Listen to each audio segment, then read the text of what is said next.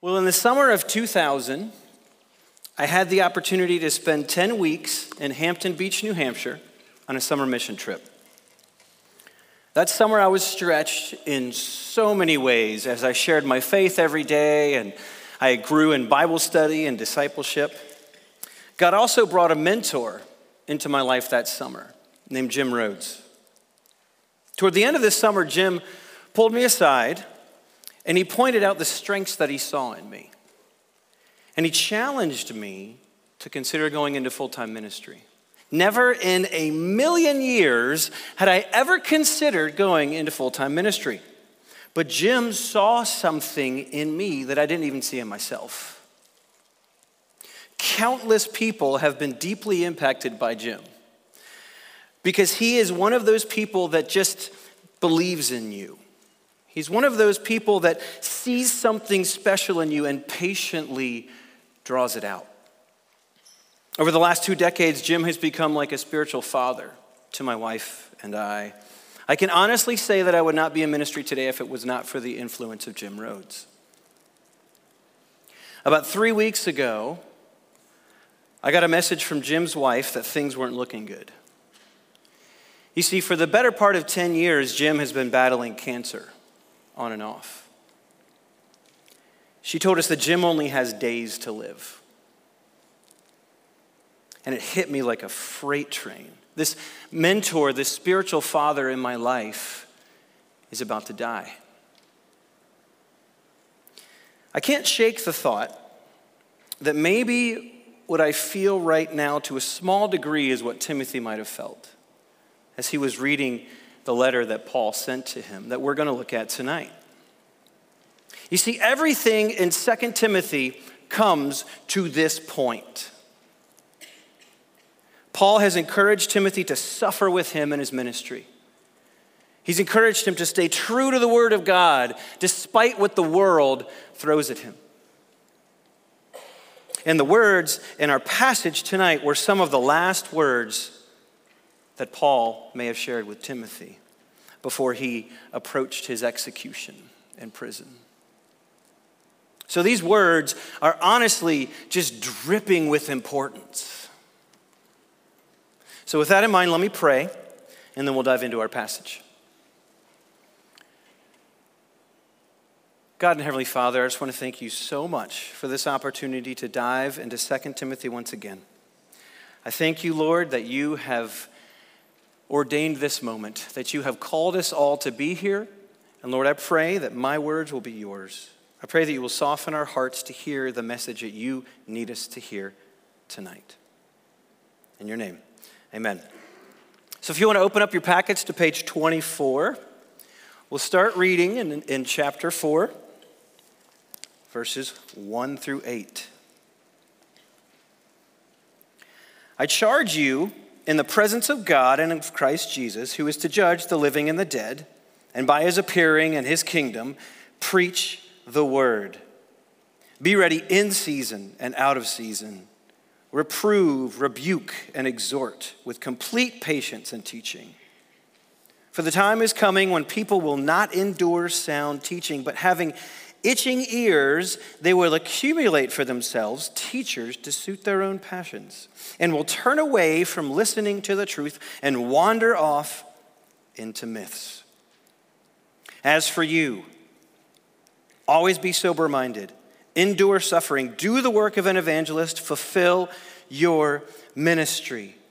For I am already being poured out as a drink offering, and the time of my departure has come. I fought the good fight. I finished the race. I've kept the faith. Henceforth there is laid up for me the crown of righteousness, which the Lord, the righteous judge, will award to me on that day. And not only to me, but also to all who have loved his appearing. Now these words must have been incredibly challenging for Timothy to hear. His beloved mentor, his spiritual father, is about to die.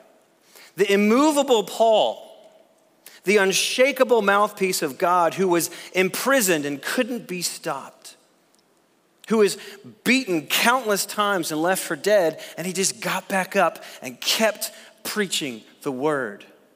This hero of the faith is giving his ministry to you. I can't imagine what Timothy was feeling, but to help us understand this final charge to Timothy, I'd like to break up our passage into 4 points, which you can find on your outline. A solemn charge, an itching audience, a ministry calling, and an immeasurable reward.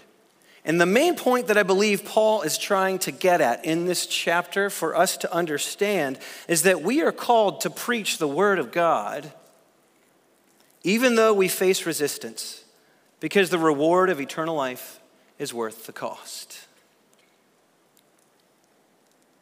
Let's start off with the first point of your outline, a solemn charge. Right off the bat, Paul picks up where he left off in chapter 3. Verse 16, when he tells Timothy the source of his preaching. He says, all scripture is breathed out by God and profitable for teaching, for reproof, for correction, and for training in righteousness, that the man of God may be complete, equipped for every good work. And because of that truth, Timothy, I charge you to preach the word. The word that Paul uses here literally means to insist. Timothy, I insist that you preach the word. And to further emphasize this urgency that Paul is trying to express, look also in verse 1 where he says, I charge you in the presence of God and Christ Jesus. He tells them the witnesses. Paul continues in verse 2 about how to use the word of God. He says, reprove, rebuke, and exhort with complete patience and teaching. Now, there are 3 things I want us to interpret here. Number 1, don't take it lightly. Don't take this charge lightly, Timothy. Paul is writing this charge to Timothy toward the end of his life. Look at verse 6. The time of my departure has come. Paul is very carefully choosing his words. Notice in verse 1, Paul emphasizes the charge by pointing out that God the Father and Christ Jesus are witnessing this. And just in case Timothy misses that significance of who's witnessing it, he points out that Jesus is the one who's going to judge how he picks up this ministry, how he continues this ministry. Jesus, the one who will judge the living and the dead. This charge is not to be taken lightly. Number 2, preach the word. You'll notice on your outline that the is in all caps. And that's because Paul is not saying that it has to be Timothy's perfectly crafted words to share. No. He's saying that Timothy needs to faithfully preach the word of God found in the Holy Scriptures. The primary command in verse 1 is to preach. Now, I don't know about you, but when I hear the word preach, I think of a pastor at a church on a Sunday morning. There's a lot of words that Paul could have used for Timothy to get the message that he is called to preach. But he chooses this word here. This word here actually means to herald. To herald. There's a lot of words that he could have used, but he used herald. You see, in the ancient world, a herald was somebody who went into public squares and proclaimed the news of the day. Heralds were not philosophers. They weren't great teachers. They just proclaimed what already happened. Like a herald proclaiming the news of the day, the essence of Christian preaching is telling people what has already been done. Not what people have to do to save themselves, but what Jesus has already done on the cross to save them. Not our opinion of how to live a godly life, but what God has already revealed in the Word of God. The core of our message must be the Word of God. and how it teaches us to live a godly life, to turn away from our sins and to embrace the work of Jesus on the cross. As Ben so eloquently put it on Tuesday, as you minister to others, make sure your Bible is open and your words are kind. Preach the word. Finally, we see how Timothy is to preach the word. Look in verse 2. Paul gives 4 commands to help Timothy know what to do. Be ready, reprove, rebuke, and exhort. Does this sound familiar at all? 2 Timothy 3:16. All scripture is breathed out by God and profitable for teaching, for reproof, for correction, and for training in righteousness. He's emphasizing these commands. So let's dive into these commands. The first, be ready. In verse 2, Paul tells Timothy to be ready to preach the word in season and out of season. Think of it this way. If you are a farmer and you wake up one morning in January, in the middle of winter, and you discover that the spring started freakishly early, you would not be ready to plant because it's out of season. Paul is telling Timothy to be ready in season and out of season. Whether you feel like it or not. Whether people are hungry and listening or hostile and angry, be ready. Next, he says reprove. That word can actually be translated as to convict. In other words, after you kindly point people to the word of God, they say, wow, I need to change my life. Not because you debate theology with them. Remember, chapter 1, verse 24, avoid quarrels. We will never argue anyone into the kingdom of God. We must seek to understand the heart of the people that we are sharing with, so we can know where the word of God speaks to them, and we can kindly point them to it. Remember, God moves in the hearts of men, not us. Next, Paul says rebuke. Do you realize that it is actually loving to speak the truth of God's word and warn people about the destruction of their sinful behavior? It's actually loving to do that. Proverbs 27 says, better is open rebuke than hidden love. Faithful are the wounds of a friend. What's not loving is looking someone in the eye when God says they are in jeopardy of spending an eternity in hell and saying nothing because we're afraid it might be awkward. That's not loving. Point people to the word of God and lovingly rebuke them, lovingly warn them of the consequences of their sins. Next, he says, exhort, to plead with people, to encourage them. We must passionately show people what the word of God teaches us about their eternal destination. I love the story in John chapter 6. Jesus had just taught this very difficult message that a lot of people did not like. A lot of people didn't understand. So countless people just left. They stopped following Jesus. Jesus turns to his disciples and he says, are you going to leave too? And I love how Peter responds. Peter looks at Jesus and he says, who else would we turn to? You have the words of eternal life. The word of God has the ability to alter somebody's eternal destination.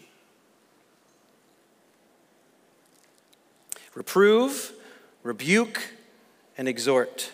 Notice that Paul tells Timothy in verse 2 to do all these things with patience. In other words, you might want to give up. You will be disheartened. You might want to quit. But be patient. Endure. as people reject you or walk away, or you don't see the fruit that you thought was going to happen. Now that we've taken a look at this solemn charge to preach the word, let's see how people respond. The second point in your outline, an itching audience.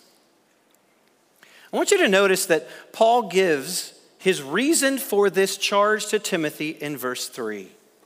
For the time is coming when people will not endure sound teaching.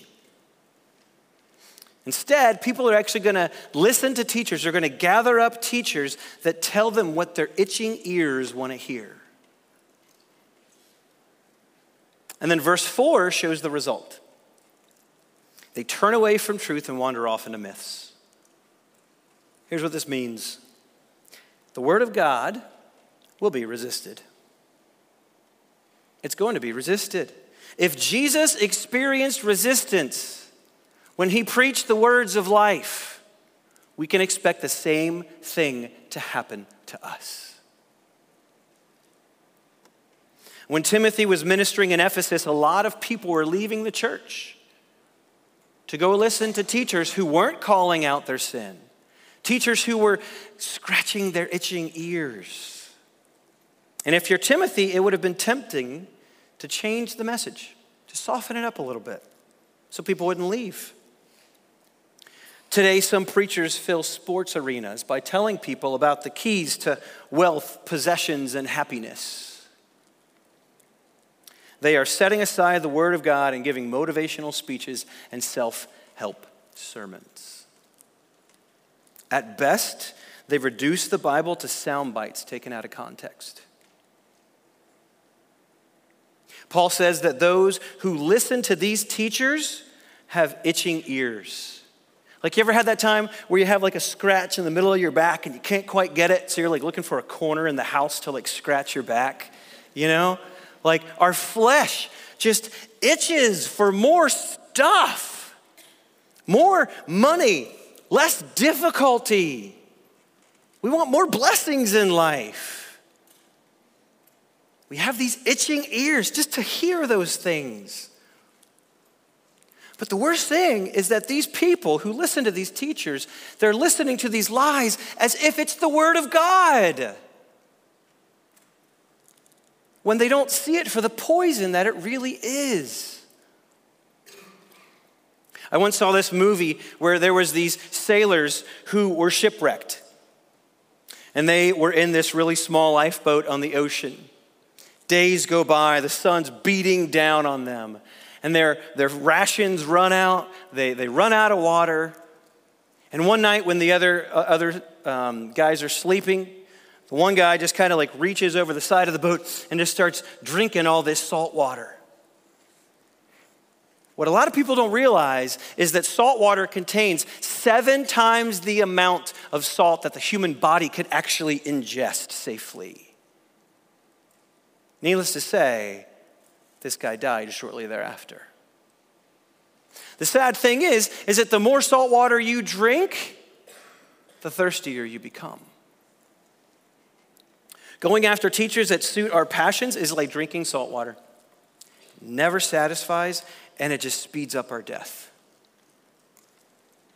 The Bible teaches that it is not about your gain. It's not about your comfort. It's not about getting a bigger house, a bigger bank account, and more blessings.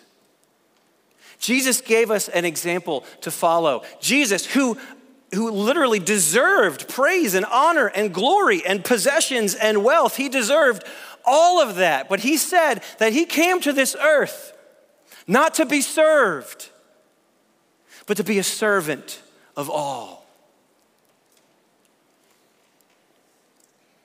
We are called to follow Jesus and take up our cross, and that is not a fun thing to do. That's a hard thing to live out. It's not what our itching ears want to hear. People don't like hearing that Jesus is the only way. People don't like hearing they have to take up their cross. They want to be the God of their own life. And what they end up doing is they wander off into myths. Look at verse 4. Isn't it interesting that Paul says that they wander? Now, I don't know about you guys. I like to hike. But when I hear wander, I kind of think about just kind of like meandering, like this way and that. You're kind of like wandering aimlessly and everything. But the silly thing about wandering is you never end up where you want to go, and you waste a lot of time. That's how Paul describes these people. They're wandering off into myths. They're wasting their time, and they are worse off than before. You'll notice the quote on the top of your page by the pastor, Leonard Ravenhill. He says, "We live in a day of itching ears, but I have no commission from God to scratch them." Paul is telling Timothy, preach the word to an itching audience. Let's now take a look at this ministry calling from Paul, the third point in your outline. I want you to notice in verse 5 that Paul is contrasting these people who have itching ears with Timothy when he says, "As for you." In other words, Timothy, all these people that I just described, you're not going to be like that. As for you, Timothy, be sober-minded, endure suffering, do the work of an evangelist, fulfill your ministry. Then in verse 6 and 7, we see the example of Paul who lived out this calling. He poured out his life as an offering to the Lord. He fought the good fight. He finished the race. He kept the faith. When we look at these challenges, it's almost like Paul is saying to Timothy, now it's your turn to fulfill the ministry. See, the natural progression that we go through as disciples is to be sent out to preach the word and make more disciples as we preach the word. Notice the word "for" in verse 6. Paul literally gives Timothy the reason for his charge to preach the word. For the time of my departure has come. He is about to die, and Timothy must continue this ministry of preaching the word so people who don't follow the Lord Jesus have the opportunity to hear about salvation through Christ. As Mark made abundantly clear on Sunday, and Zach on Monday, and what every single one of us up here have been telling you, is that the reality is that in just a few short years, this ministry can be lost if we don't entrust it to people who will do the same. And because of that reality, Timothy, here's my commands to you. Number 1, be sober-minded. That word literally translates as to keep your head. Have you ever tried talking to somebody who's drunk? It's ridiculous. It's like they're babbling, it's incoherent. They never remember any of what they say afterwards. It's a waste of time. Being sober-minded means you have clear thoughts, one aim, one focus. Talk about the opposite of what Mike was pointing out to us the other day in chapter 3. For people will be lovers of self, lovers of money, proud, arrogant, abusive, disobedient to their parents, ungrateful, unholy, heartless, unappeasable, slanderous, without self-control, etc., etc., etc. These people were not being sober-minded. They were drunk on themselves. Timothy must be locked into the mission like a soldier. Like chapter 2, a soldier whose aim is to please the one who enlisted him. It's going to be a battle, Timothy, but keep your head. Next, number 2, he says, endure suffering. Paul has already invited Timothy in chapter 1 to share in suffering for the gospel. And then in chapter 2, he said, share in suffering as a good soldier. And here, he challenges Timothy to endure suffering. You see, suffering is going to be inevitable because people will not like the message that you share. The words of eternal life in this book demand that people turn away from their sin, and people don't want to hear that. They will reject it. They will persecute. Raise your hand if you like to be rejected. Don't think I see anybody here. Nobody likes to be rejected. We can all acknowledge that. But the bottom line here is that Paul is saying, endure rejection, endure persecution, endure suffering. Because we know what Jesus endured for us on the cross. Anything that we go through for preaching the word is going to be much less suffering than what Jesus did on the cross for us. If you remember in chapter 2, Paul said that he endures everything for the sake of those who will come to know Jesus so they can obtain salvation.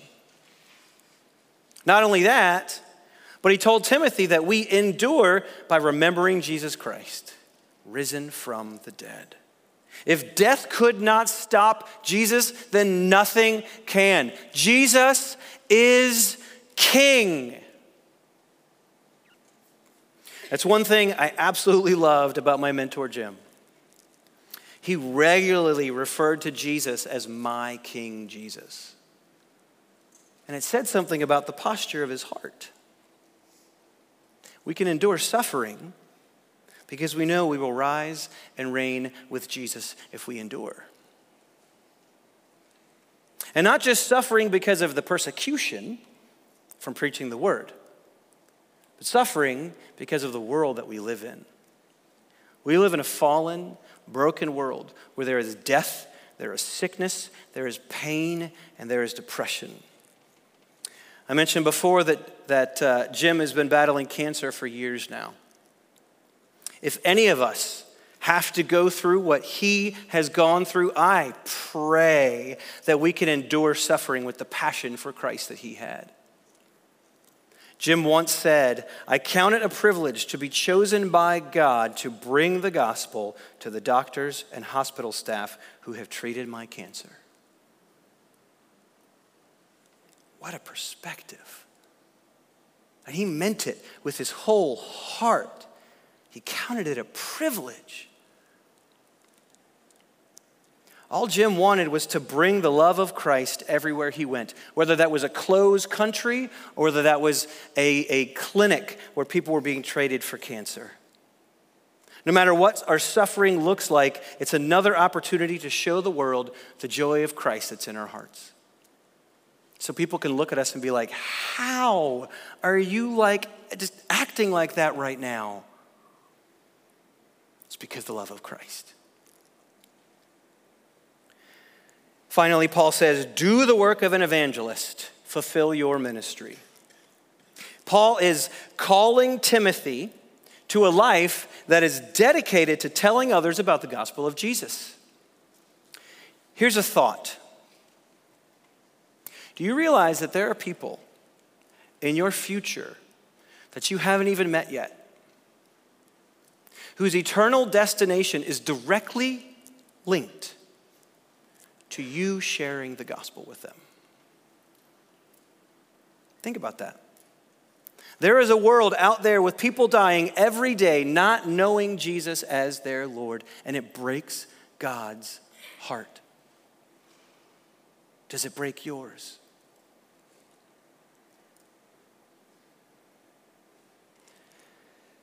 I think it's interesting that next Paul points out how he fulfilled his ministry. Verse 6 and 7. For I am already being poured out as a drink offering, and the time of my departure has come. I've fought the good fight, I've finished the race, I've kept the faith. Paul describes the completion of his ministry as a drink offering. In the Jewish culture, one of the sacrifices that they had to regularly do was a drink offering where they would pour out wine in front of the altar. And what I think Paul is saying here is that he has poured out his whole life. He held nothing back. He poured it all out for the glory of Jesus. And notice that Paul says he's finished the race. When you run a race, you have the finish line in your mind. And you run as fast as you can and endure any pain to get to that finish line. It's like the opposite of wandering. The sad reality is that in this life, there will be people that you know who don't finish this race, the race of following Jesus. Earlier in chapter 1, we heard about Phygelus and Hermogenes.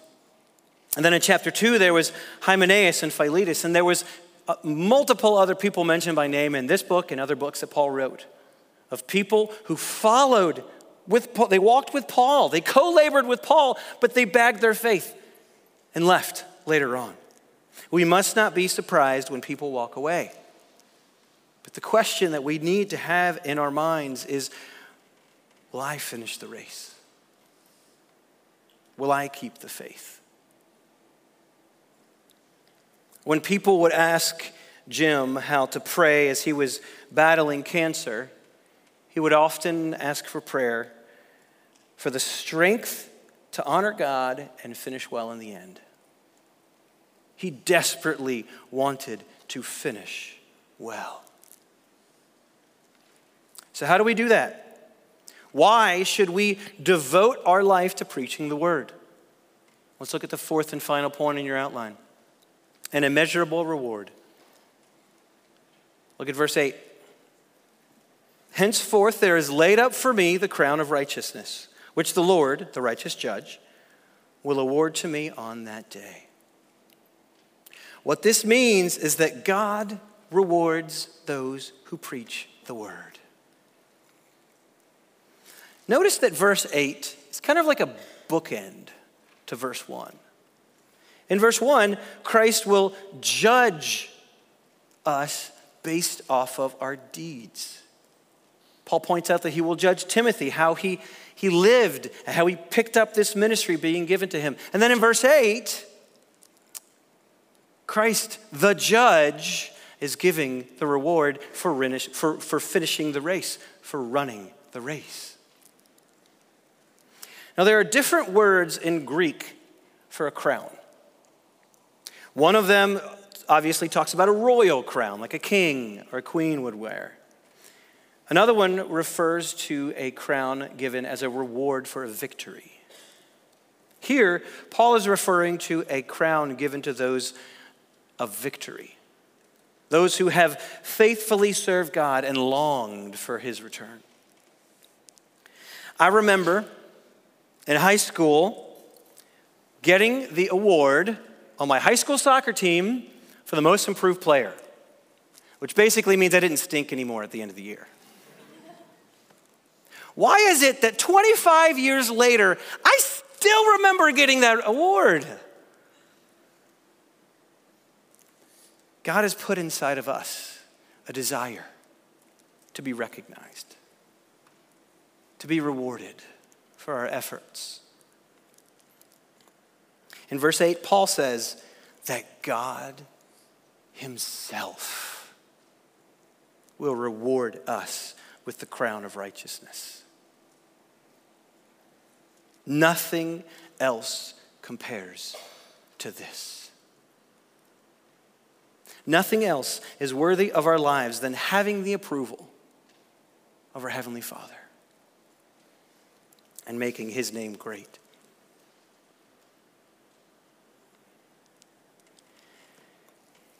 Less than 2 weeks ago, I got a text from Jim's wife with 2 words.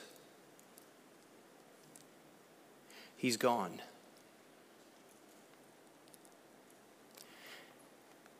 In my heart, the world lost a spiritual giant, and I lost a spiritual father.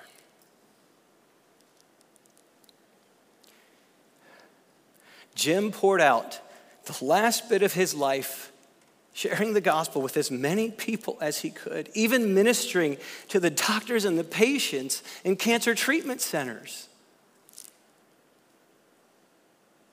Jim finished his race, and he ran across the finish line into the arms of our Savior, Jesus Christ.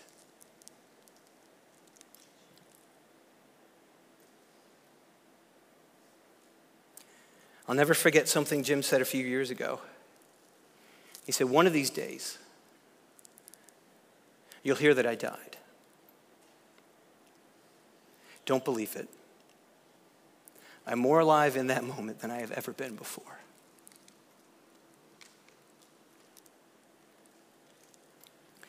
Ladies and gentlemen, that is why we strive to finish the race. That's why we pour ourselves out for the sake of the gospel. To have our Savior look into our eyes and say, well done, good and faithful servant.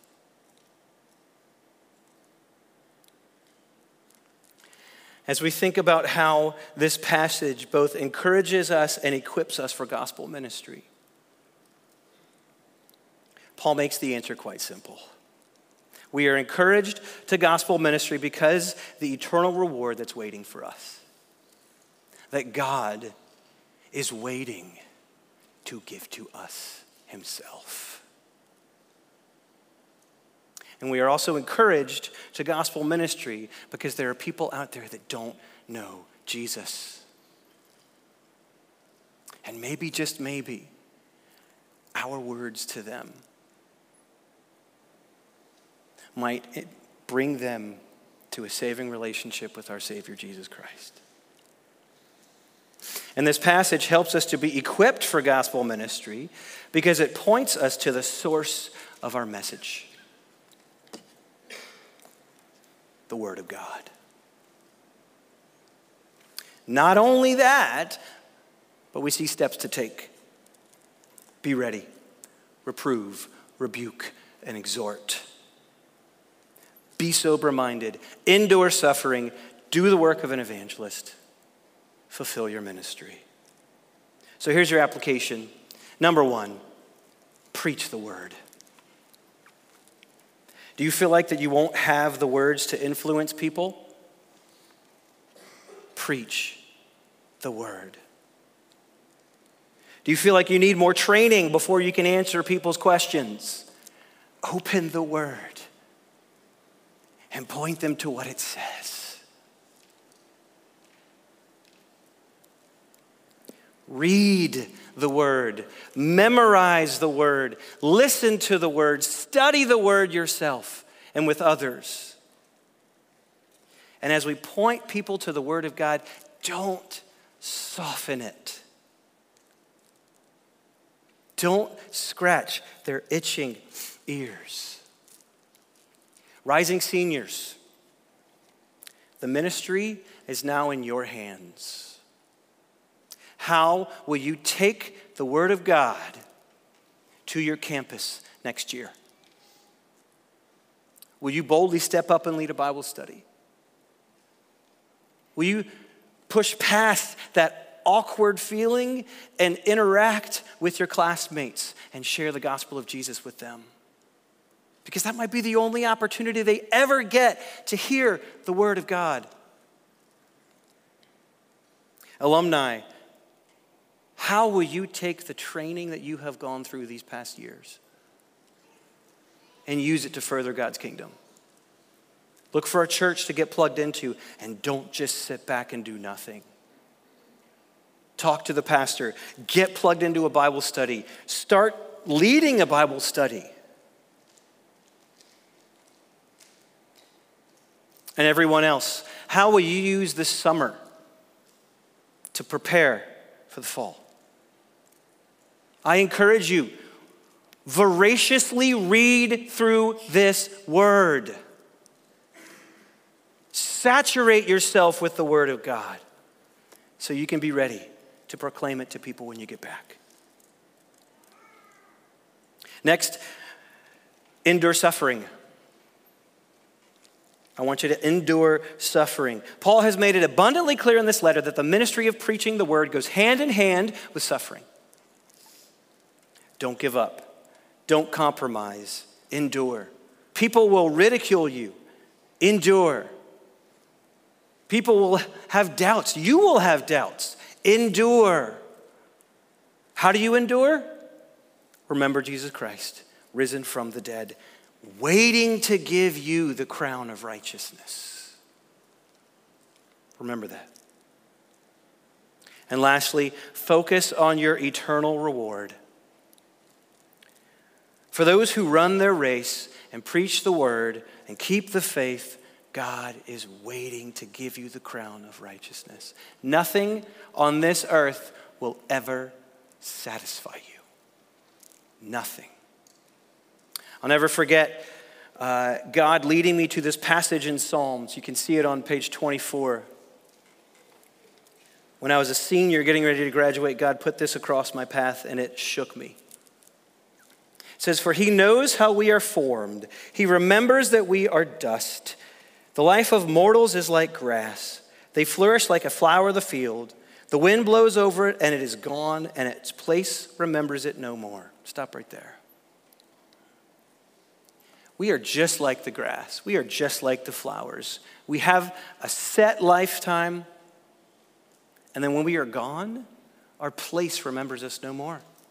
Our bank accounts, our cars, our stuff, none of it. We cannot take any of that with us after we die. The only thing that we will see in heaven afterwards, if we have a relationship with Jesus, is the people that we have touched with the gospel of Christ. If they come to a saving faith, we will see them again.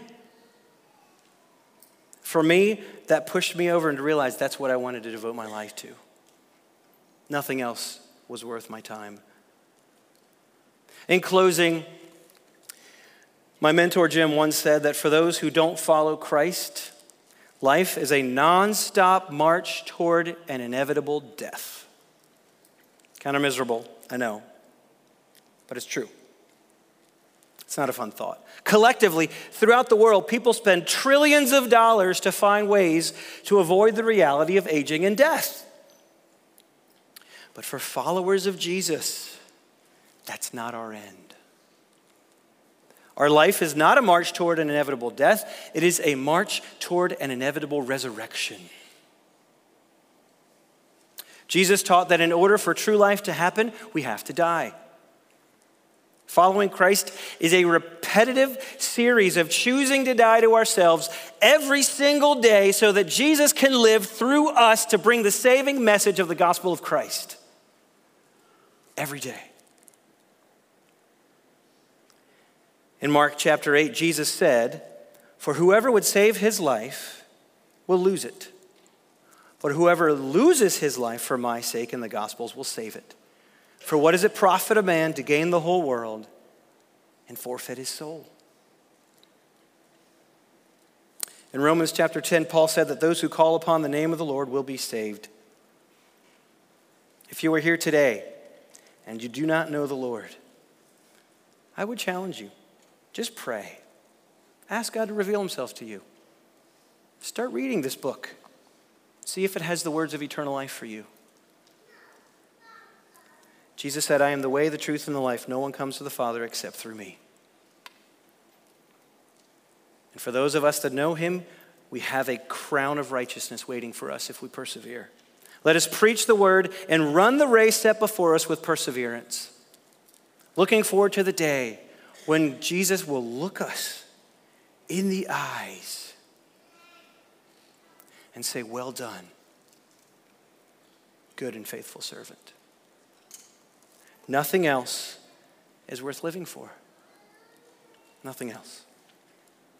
I'm going to give you guys a moment of silence to think about these things and give the Spirit a chance to work in your heart, and then I'll close us in prayer in a few moments.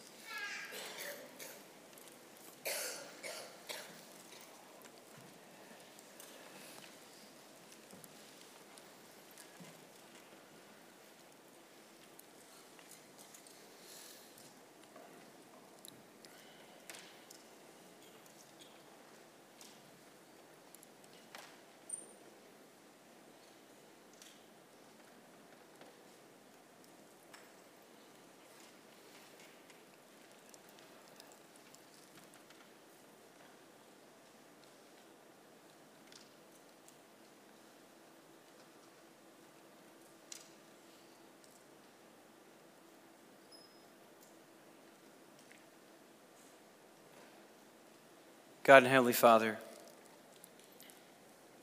I thank you so much that you loved us so much that you did not leave us in our sin. I thank you so much that you didn't just abandon us. God, you showed your own love for us in this, that while we were still sinners, Christ died for us. We are not worthy of such a love as that. God, I pray that we can devote our hearts to serving you. God, I pray that you will burn into our hearts and our minds the thought of looking you in the face as you give us the crown of righteousness. And we hear the words, "Well done, good and faithful servant. You fought the fight. You ran the race, and you finished well." Let it be so in the power of the Holy Spirit. Amen.